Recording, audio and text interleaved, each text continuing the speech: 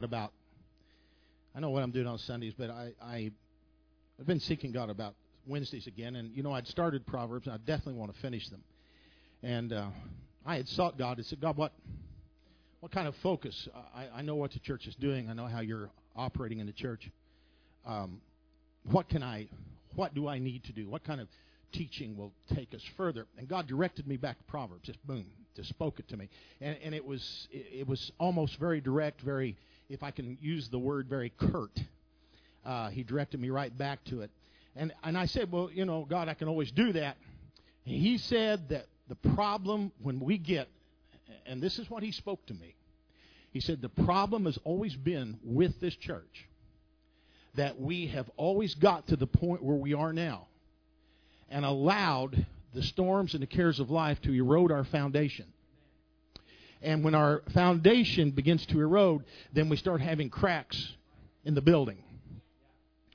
And so he said what we need to do, and what our failure has been, is to go back and to put new support and renew and reshore, if you would, the foundation so that we don't have that happen. And I went to the point where I had left off, and I was going to start there, and I got redirected. I'm in the same chapter. But the one particular verse, which I'm starting with that verse, and I'm going to say who's up there. There you are. I'm going to start with Proverbs 18 and 14. Now, that's not where I'd intended on starting, but I'm going to take my time with this particular verse. And it's going to be in the Amplified. I hope I put that down.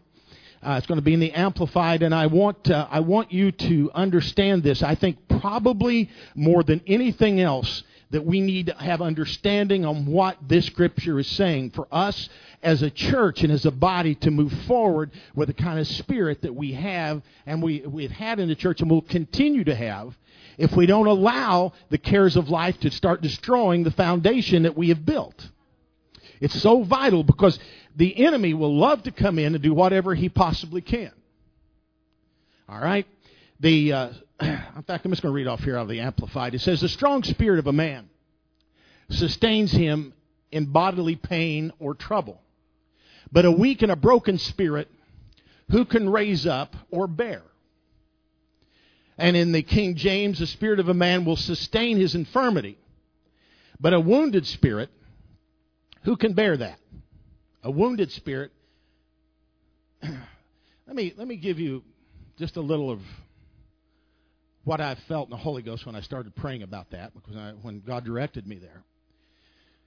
We can worship and love God, and we can get over things, or think we get over things.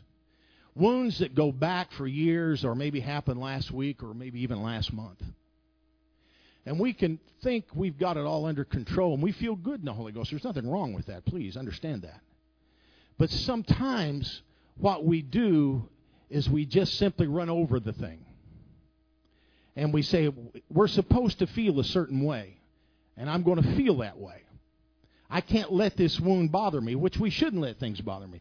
But somewhere along the line, if you continue to go without coming back and putting in the proper fixings, if you would, to this wound, the antibiotics of the Spirit, whatever it takes to seal this thing up, more than a Band-Aid, we need sometimes to stitch this thing up so tightly that God is going to be able to heal it, and it's not going to be a road bump for us any longer.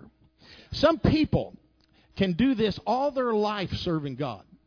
They'll come to a revival, and I got to get over this. The pastor's preached it, the evangelist has preached it, it's been taught, I got to get over this. But really, instead of taking care of it and getting it once and for all, this one particular wound taken care of, we just keep bandaging over it and going on. And before long, something happens that will remind us, and that will break open again and begin to bleed, and there you are down. You were such a strong spiritual person. You were such a worshiper, such a lover of God. But you still have this same thing that you have to go back when you could have really got into that dimension that we all want to get into. When you could have gotten into it this time because you had the support of the whole church. Everybody was there. So that's when we can begin to climb up and get out of that hole that we get into. Sometimes, folks, we do climb up on one another's shoulders. We do. And I hope that the person that climbs up on mine will reach down and help me out. Okay, that's what I hope. And so what we do is we get to that point, but we can't quite get out because we go back. The devil, he cuts that thing open somehow. And there you are, laying on the bottom of the hole again, bleeding. And you've done this for 35 years. I want us to really get over this. Let's just get some things to not just sustain us, but to get us out of it. To fix us. God wants to fix us. He wants to fix us. You know, being melancholy, it's interesting because I got this, and we'll talk about being melancholy, and I got a melancholy spirit. And I'm sitting eating at Disney World, and the one Disney character that comes in and gives me a back rub is Eeyore. Yeah. I look in this mirror, and there's this donkey, and he's giving me a back rub. And I thought, my Lord, get that devil out of here. I said, I don't need that spirit.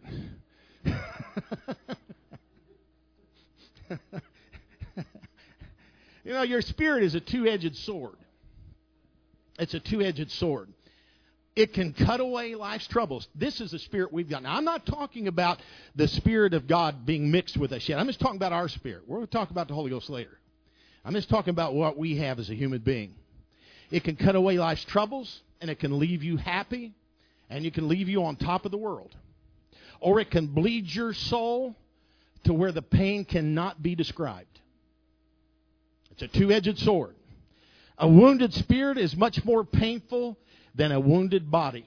And I know that there are people that can concur with that completely. You know I'm telling the truth. As the spirit is more vital to our existence in the body. It's not about my body. It's not about my aches and pains. It's not about my foot hurting or our arthritis or whatever problem we may have. It's what's in here that makes the difference. It's what's in here that makes you continue to go when you don't feel like going. So that spirit has to be kept in the right condition. And if you allow any difficulty or sorrow to gain the victory over your spirit, that pain, and when I say pain, I'm talking about crushing pain. Crushing pain can be so intolerable, and it can be so bad that foolish people can actually seek death to overcome a wounded spirit. Ruled and directed by wisdom, your spirit can help you survive any difficulty. Now, you hear me. Any difficulty. Allowed to rule you. If you allow your spirit to rule you, when wounded, it is unbearable to you and to everybody that's around you. Ruled and directed by the Spirit of God, you can be cheerful in any adversity. Allowed to run free, it can and will drive even sober and wise men to suicide. So let me ask you this question. Are you ruling your spirit today? Are you in charge, and are you in charge with wisdom?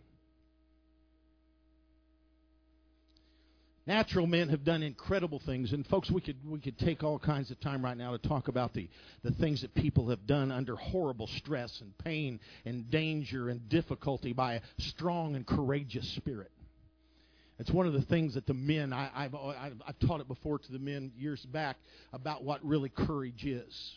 What true courage is, because in a man's world, a man has to be courageous. You know, it's not about going out and killing the lion barehanded or beating up the bear with your fist. I'm talking about courageous in life. I'm talking about so courageous that you can stand in the face of adversity when you don't have a job, when things are going against you and your kids are turned the other way, but you stand firm and you say, we're going to serve God. I don't care what anybody says. I don't care what comes against me. I'm going to go to church. You're going to go to church. We're going to do something right. We're going to have a strong family. I don't care what anybody says. Nothing is going to change. That is a courageous spirit. That is the kind of courage that every man, woman, and child needs to have when it comes to serving God. They need to have that.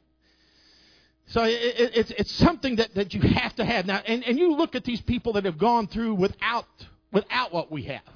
And their exploits are wonderful to read about, and we've all read about them. But a Christian, a person full of the Holy Ghost, can do even better.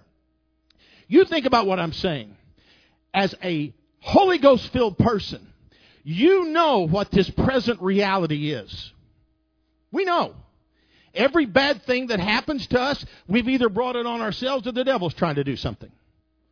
Every Wednesday, when I start doing some studying, I come over to the church and something's broke down in my office. This time I was going to do it at home, and something was broke down at home. And so I go in, and my copier don't work. And I go down, I'm going to send everything I'm going to copy down to the one down in the front, and someone's locked the door, and my key don't unlock it. I'm serious. And so I go in and said, there's got to be a key in this box that works. Well, thank God that Brian had all the keys were all nice and labeled, and I found it. And I found this master key, and I stuck it in there, and it was like I had to hulk out to turn it. It was one of those. I was going to break the key any second. And I finally got in there and got it done. But it took a battle to do it. This is the present reality. But you know what? Now what can we do? We can get all melancholy and depressed about this and say it's all Roxanne's fault. Yeah, I could say that. I could blame it and get all, it's just, well, the devil didn't want me to, and I have almost been to that point. Now, anybody ever know where I'm talking about? Ever got to the point where you just say, what is the use? Yeah. What is the use? Or, if you're a Christian, you say, now, I know what's going on here. I'm obviously on the right track. So what's important is I finish this thing out. So if I have to bust a window out or knock a door down, I will. So we'll get the job done. You understand what I'm saying? That's the present reality. Why get melancholy about it and give up? Why give up? Why do that?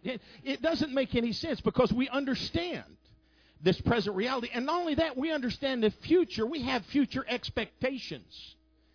I know that God's going to do something great in the future. I'm not just talking about the rapture of the church. I'm talking about in the near future. We're going to have something great happen for us. Each and every individual that has prayed and believed God, God is about to do something great. I've got future expectations, so why be melancholy? So we've got that. We've got future expectations. We've got the sustaining help of the Spirit of the Lord. We've got the Holy Ghost. Let me just put it easy for us. And these are the things that the folks outside the church don't have a clue about. And they go through the same problems that we do. But they don't have all this knowledge that we've got. They don't understand what's going on around them. We need to keep ourselves on the higher plane that God has placed us on when it comes to our knowledge and our understanding and what the Holy Ghost has invested in us.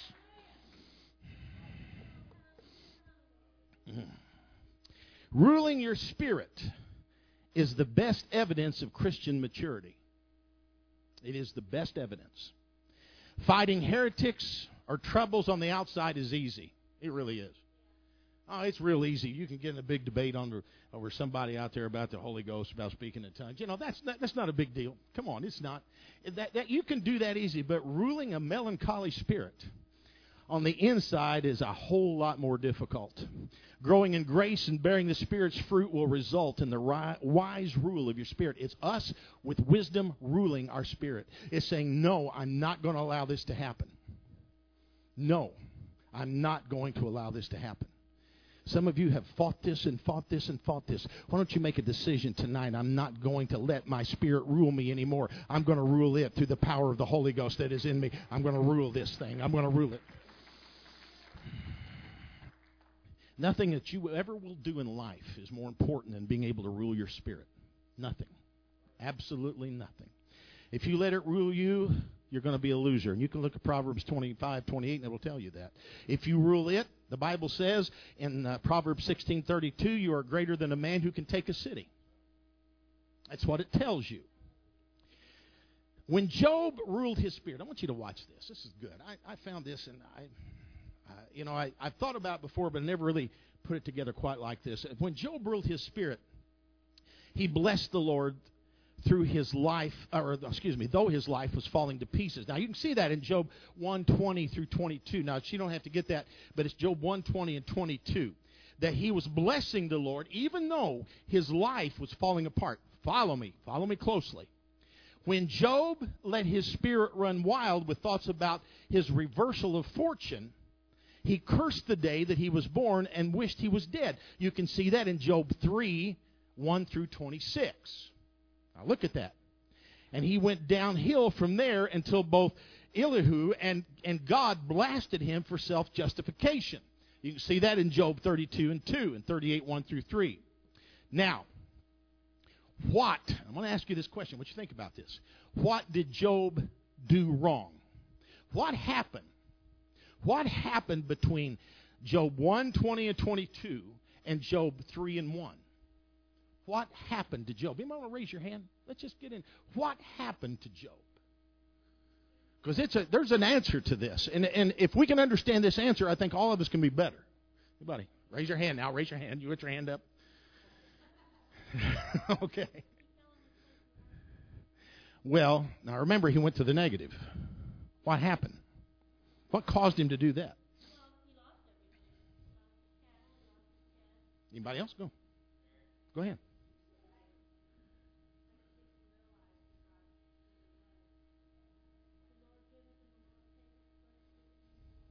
Yeah, but what caused him to think? Go ahead. There you go. Let's just put it. I mean, really, that's the gist of it. He thought too much. Now you get me. Some of you big thinkers out there, your brains will get you in trouble. I know firsthand. The more you think, the dumber you get.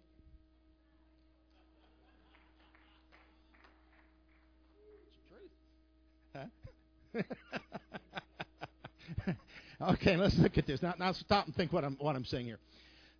This was negative self-reflection.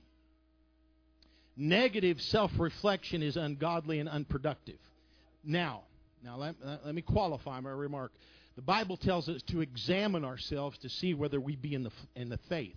Self-examination is good, but self-reflection leading to self-pity,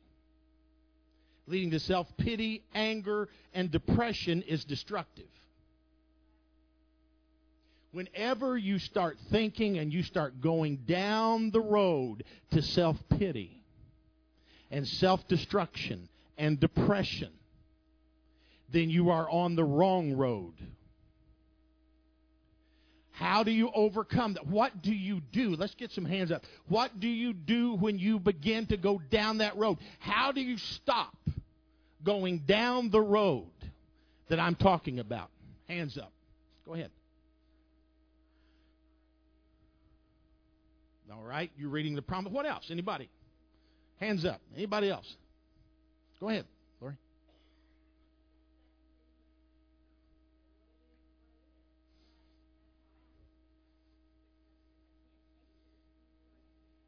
Good. Go ahead.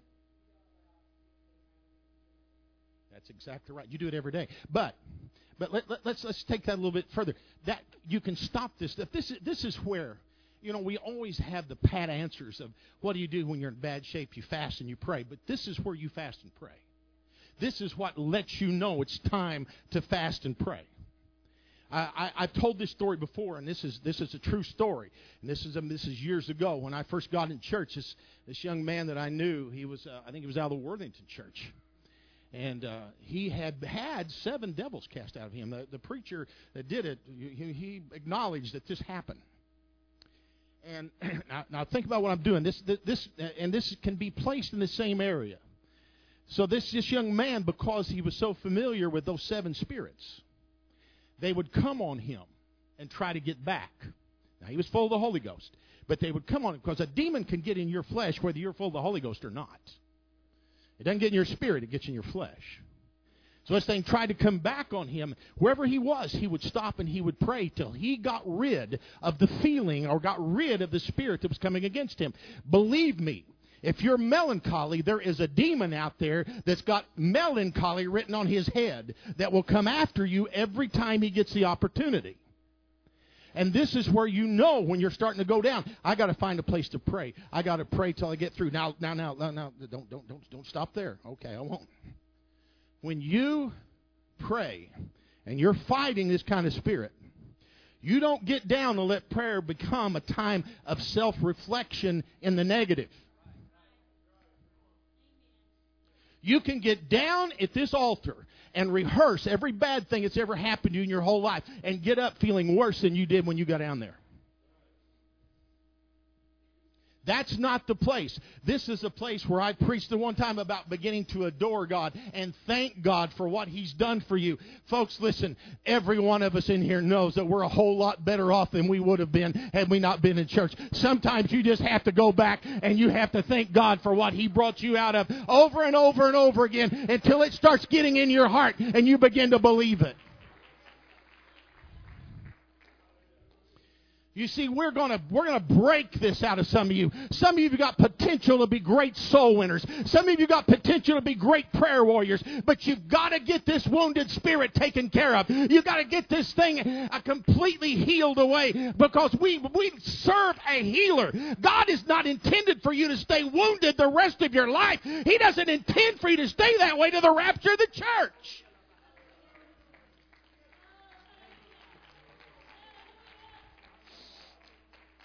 Let me take it one step further. Job should not only have fasted and prayed, but he should have asked his friends to join him. That's what the men are doing now. Thank you, Brother Krause, Brother Fox. Thank you for what you're doing. I feel it in the Holy Ghost. I don't have to see it. I feel it. I feel more of a freedom in my preaching than I've felt in years. I do. And it's because of what these men are doing. Jake, all of you, I see what you're doing. And I see Chris. You know, I'm so proud of Chris walking back and forth up here. That makes me proud if I can be proud, okay? All right, proud in a godly way. All right. You gotta watch that. I was going to teach on pride after all. Can't be too much. I'll never get there. So anyway, you know, that is, you have people that help you. That's what we need. That's why we need fellowship. That's why we need one another. We need to be able to stand on somebody else's shoulders. We need someone to be able to help us when our knees get a little bit weak and we start falling back into that melancholy. And, you know, and I'm down here and I'm trying my best to pray and get those negative thoughts, but I just don't seem to be able to. And all of a sudden somebody next to me, my brother, my sister, whatever it may be, somehow in the Holy Ghost they understand. They get the discerning. They know that you need help and they can lay a hand on you and it can make all the difference in the world. They can whisper one word to you and make all the difference in the world. But instead, Job let melancholy reflection take him straight to foolishness. You can see that in Job 2:11 through 13. That's what happened to him. When David faced his greatest crisis in running for his life from Saul, when his own friends wanted to stone him, the Bible says that he encouraged himself in the Lord his God in 1 Samuel 30, verse 6. And then his true friend Jonathan strengthened his hand in God. That's important. Jonathan was right there to strengthen his hand in 1 Samuel 23:16. Here was a true friend in great contrast to Job's three miserable comforters. I don't need for you to tell me how low and nasty I am when I'm down low and nasty. I already know how low and nasty I am. And sometimes you just, you know, all of us are different in how we can be dealt with. You know, my wife can tell me, get up and be a man, and I can get mad, and I'll get over it. But you don't need to tell me that. All right? You know, I just need someone to say, I'm praying for you, I'm behind you, and pat me on the back. That's enough. That's enough. That's all we need. Just know that someone else cares. I don't need miserable comforters. A man ruling his spirit in the fear and the joy of the Lord has a continual feast, regardless of the circumstances. But a man allowing his spirit to be afflicted can find evil in every day. Every day you will find it. Ruling your spirit with joy brings a cheerful disposition, but unchecked sorrow breaks the spirit. Now, what a horrible choice that is. A merry heart, the Bible said, heals the soul, but a broken spirit dries up your life. You can come to church and you can be faithful to church for 50 years and have a dried up spirit. You just becomes an exercise that you just do. This is what I'm supposed to do, but you've forgotten why you come to church. You just simply come because you're expected to come. Somewhere along the line, something was lost. And your spirit begins to dry up. That's because you don't allow the wound to heal. And you know what I'm talking about. Some of you have been in church for some years, and you've seen people. Some of you have dealt with it. You know exactly what I'm saying. You've seen people that come in and they come and there's nothing good about church. There's nothing good about God. They'll tell you God is good, but in their heart they don't mean it.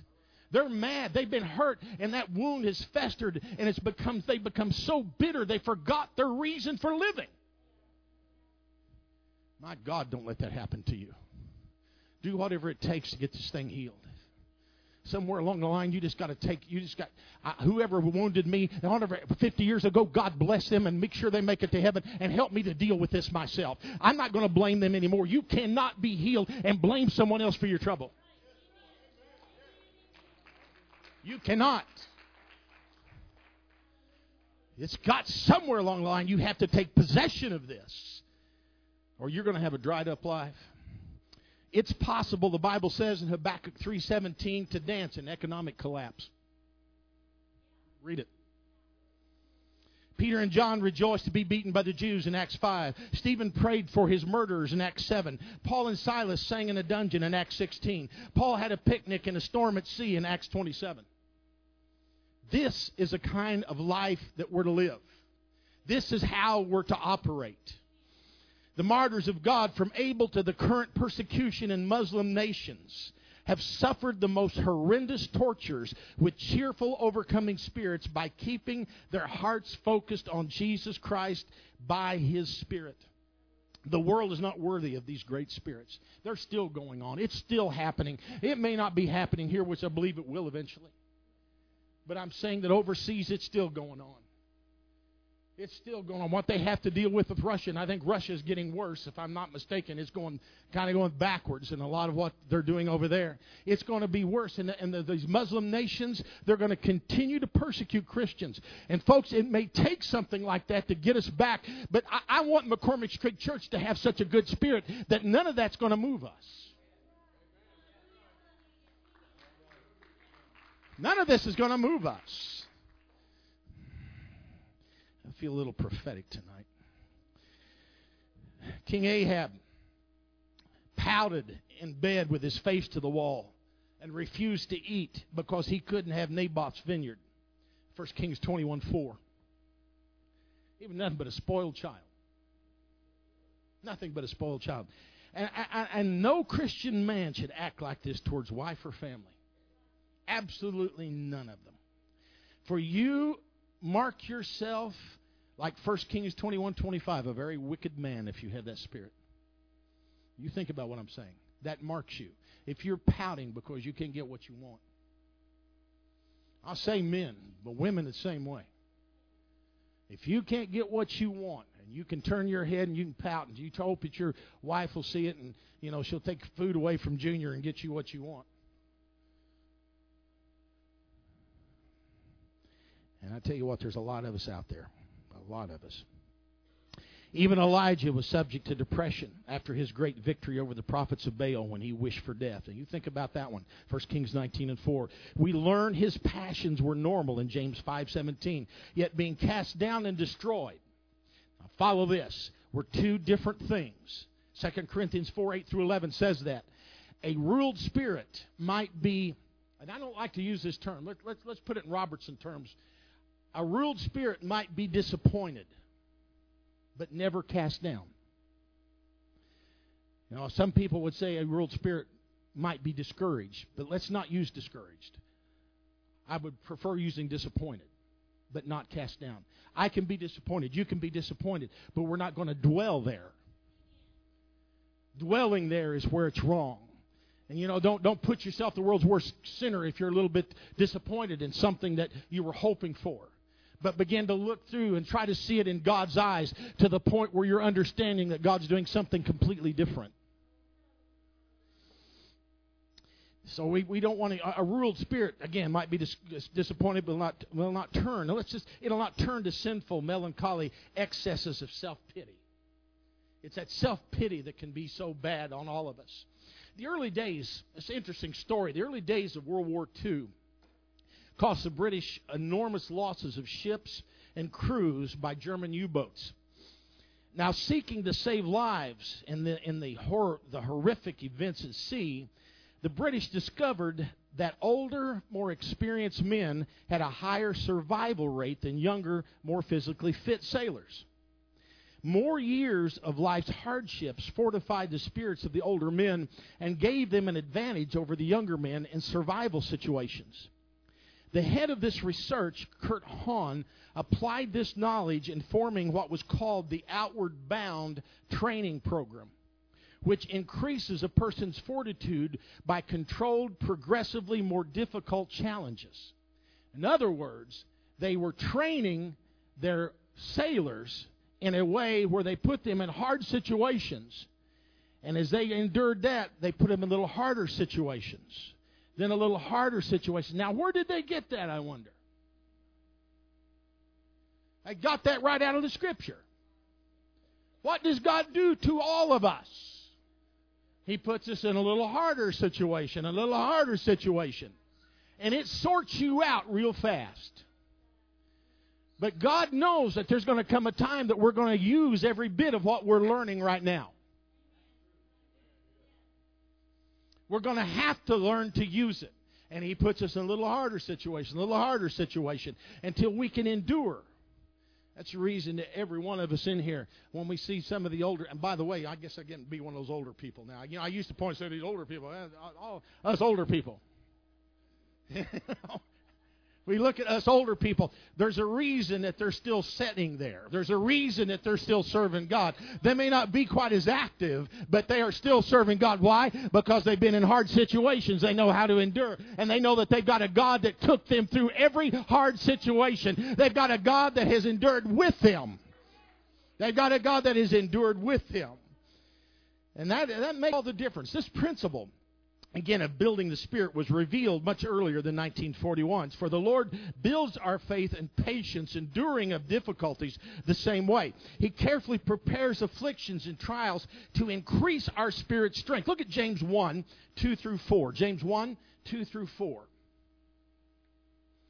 You got that? There's no way I heard what you just said, but just go ahead and get it for me. There we go. Consider it wholly joyful, my brethren, whenever you are enveloped in or encounter trials of any sort or fall into various temptations. Be assured and understand that the trial and the proving of your faith bring out endurance, steadfastness, and patience. But let endurance and steadfastness and patience have full play and do a thorough work, so that you may be people perfectly and fully developed with no defects. Like that, don't they? No defects, no wounded spirits, lacking in nothing, no defects.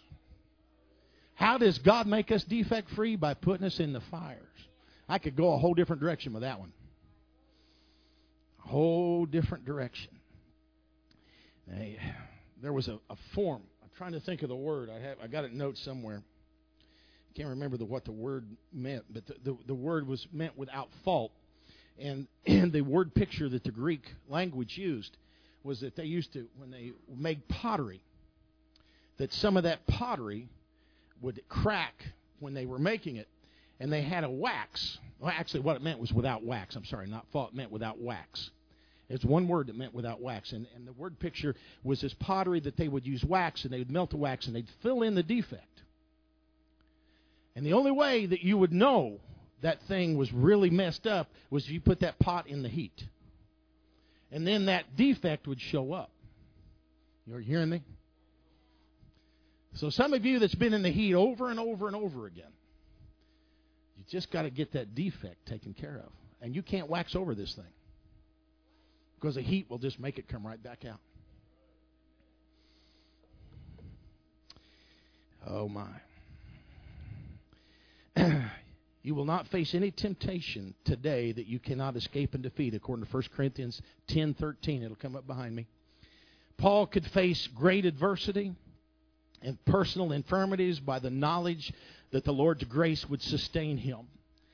And cannot we do the same, knowing that all things work together for good to them that love God and are called according to His purpose? In Romans 8:28.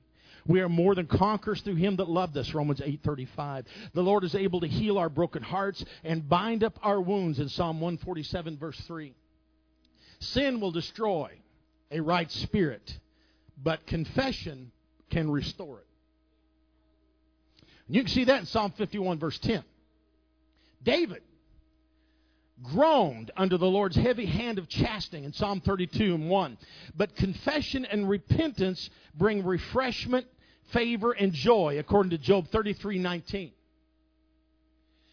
The only way, and this is where another problem that we come to, and I know that this being human always causes this same, at least most people that I know have the same guilt problem. You do something wrong and you plead the blood and you ask God to forgive you, but the devil keeps running it back through your mind, and this can cause a wound in your spirit because you keep embracing it over and over and over again when God has already forgotten it. And you see, the devil would love to keep that in you and thinking, I can't make it to heaven because of something I did 15 years ago. And not only will the devil bring it up, but people bring it up. And they bring it up. And they bring it up. They bring it up till you throw up. Sometimes you'd like to throw up in the face of the people that bring it up. Projectile vomitus.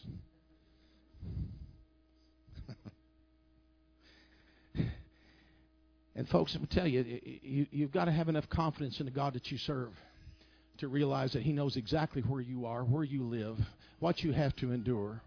And He knows your heart. And He knows how serious you are about this. And whether someone else believes it or not, you know between you and God how serious you are about this. I know one thing. This guy that's standing in front of you right now wants to make it to heaven. And I know one thing. I'm going to do whatever it takes in my spirit to make it to heaven. And however much repenting I have to do for the rest of my life, I'm going to repent as many times as I need to make it. Because I would rather have a hope than to have absolutely nothing at all. Are you hearing me? I mean, you can just give it up and you give in to guilt and you can let your spirit be wounded and you can just go backslide and go to the nearest bar or get the nearest cocaine or whatever you want to do. And you're going to go to hell for sure. But if I can repent and have a hope, I'm going to repent and have a hope.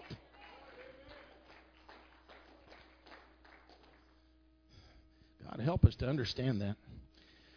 Sin not confessed can bring hell this side of eternity that cannot be told. Cain's pain was greater, the Bible said, than he could bear in Genesis 4:13. Saul's black despair drove him to consult a witch in his great grief in 1 Samuel 28:15. Ahithophel and Judas chose strangling as a cure for their pain in 2 Samuel 17:23 and Matthew 27:3. They tasted only a drop of hell, but the excruciating torture of that punishment was far too much. How much more the full dose for eternity? You think what I'm saying? If what Judas did could drive him to hang himself, Ahithophel the same way, if it could drive them to kill themselves, that's this side of eternity.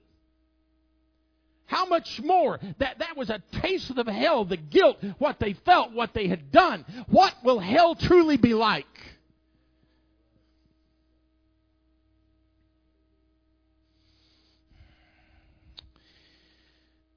Do you rule your spirit? Do you rule your spirit with wisdom? Or do your spouse and family know the little setbacks of life put you in an irritable mood or silent depression? When you snap at others or ignore them in your selfish withdrawal, you stop and think about how foolish that really is. What childishness that is. We need to all grow up today. We need to get some healing in our spirits. Your spirit is a pain to have around, and it is sin. Rule your spirit today, and you will benefit from it if you do. Saints may experience heaviness through many afflictions and manifold temptations, according to Psalm 34:19 and 1 Peter 1:6. But the Lord will deliver out of them all. Joy, the Bible says, will come in the morning. There is always a hope of joy if you rule your spirit, because the promise of joy in the morning is always there. It's always there. Our Lord faced greater darkness, adversity, and agony in Gethsemane than our little minds can possibly picture. Yet with sweat like blood dropping from His brow, He found comfort and strength in doing His Father's will. According to Luke 22 and Mark 13, He looked ahead to the joy before Him, and He endured the calamities of the cross, according to Hebrews 12 and 1. And hear me now, will you crumble today from slow traffic?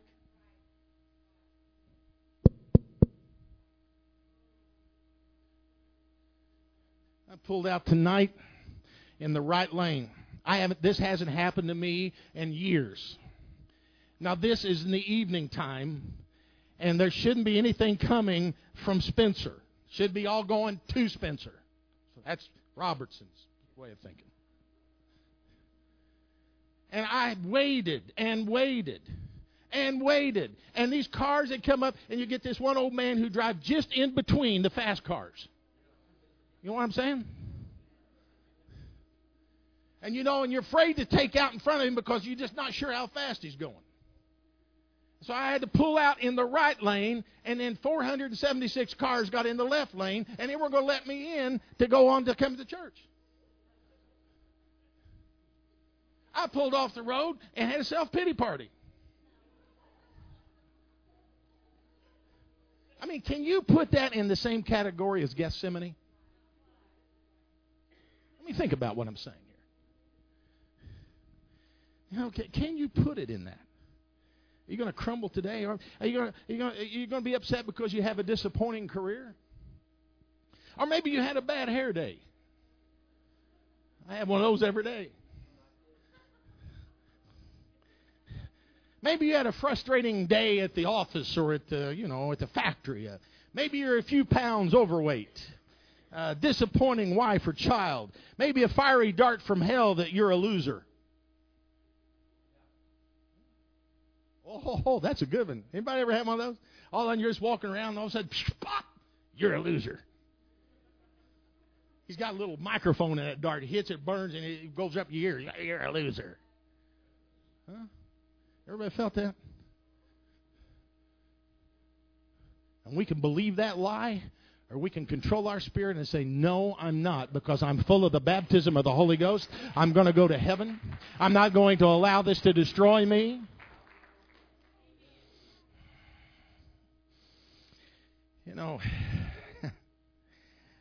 You stop and think about all the things that can get us. We can let the shame of these questions drive you to joy and strength in the Lord for the thought of such insignificant things wounding the brothers of the Lord and disgusting. It's disgusting. But yet it happens all the time. And it happens to all of us. We need to come out of it. Some of us naturally have that melancholy spirit. We have a bent that way, if you would. And when we have that bent, or we're bent that way, that we have that inward thinking, we need to take precautions. We have to realize when it's coming. And we have to take precautions. I need to be sure someone's praying with me and not be embarrassed to let somebody know that you do have that. I need somebody to pray with me to help me get this thing through. And folks, let me get one thing straight. I'm not going to depend on her to pray me out of my problems if I'm not trying myself. Oh, Brother Fox, pray for me. And I'm not bothering to even get down on my knees.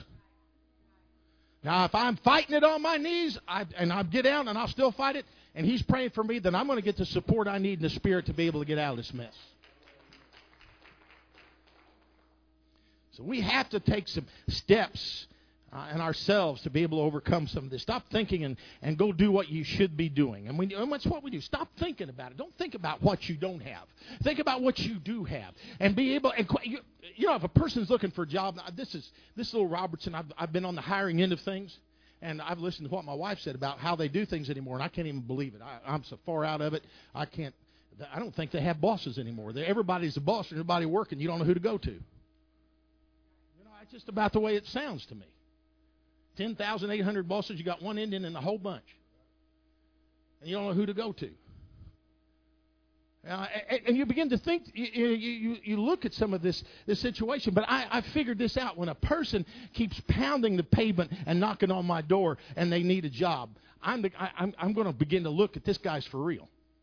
And if he's got a good attitude and a good spirit about it, he doesn't get mad or give me one of them mean looks. You know, if you don't harm me, I'm gonna find you some night and send my big brother Bubba after you. You know, and you have the right spirit. It's all up to how we act. It makes all the difference when it comes to anything that we do. If you can get a hold of your spirit and you can keep joy in your life, whatever you decide that you want to do, you can do. And I believe that with everything that's within me. I know you can do it. I know that can make a difference because people like to be around somebody that's got the right kind of spirit. You want to be a soul winner? Have the right spirit. Don't go up and ask somebody for a Bible study with a frown on your face saying, well, you'll probably turn me down anyway. Go believing that God's going to open the door there. And if He doesn't open the door there, He'll open the next door.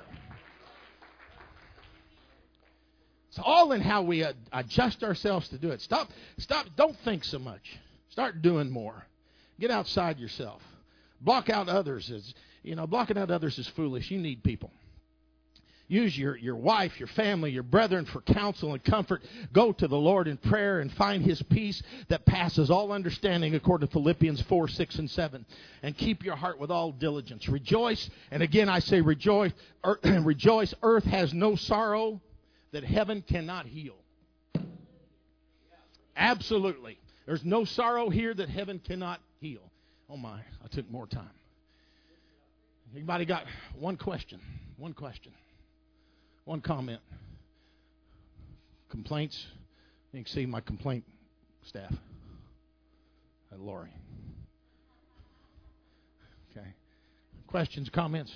Got a question or comment? Good stuff. Clear as mud. Does it make a difference? You understand what I'm saying? And you understand how that can affect revival. It can really affect revival. How many want to be honest enough to say you've dealt with a wounded spirit? How many has dealt with it? Okay. And the rest of you that haven't gotten it, God's going to give you the relief that you need. You believe that in Jesus' name? Stand with me. Let's raise our hands together right now. Let's ask God to help. Lord Jesus, we thank you for your blessings. We ask, God, that you would move and strengthen us, be with us. God, every wounded spirit that is in this place that has still not completely been affected, God, I pray your healing power and your healing virtue right now, Lord, over each and every one. Let them feel your touch. Let them feel it and know, God, you're going to be there. I ask now, knowing that you will do this, we ask it in Jesus' name. Amen, amen, amen, amen. Lord bless you. Shake 4 people's hands.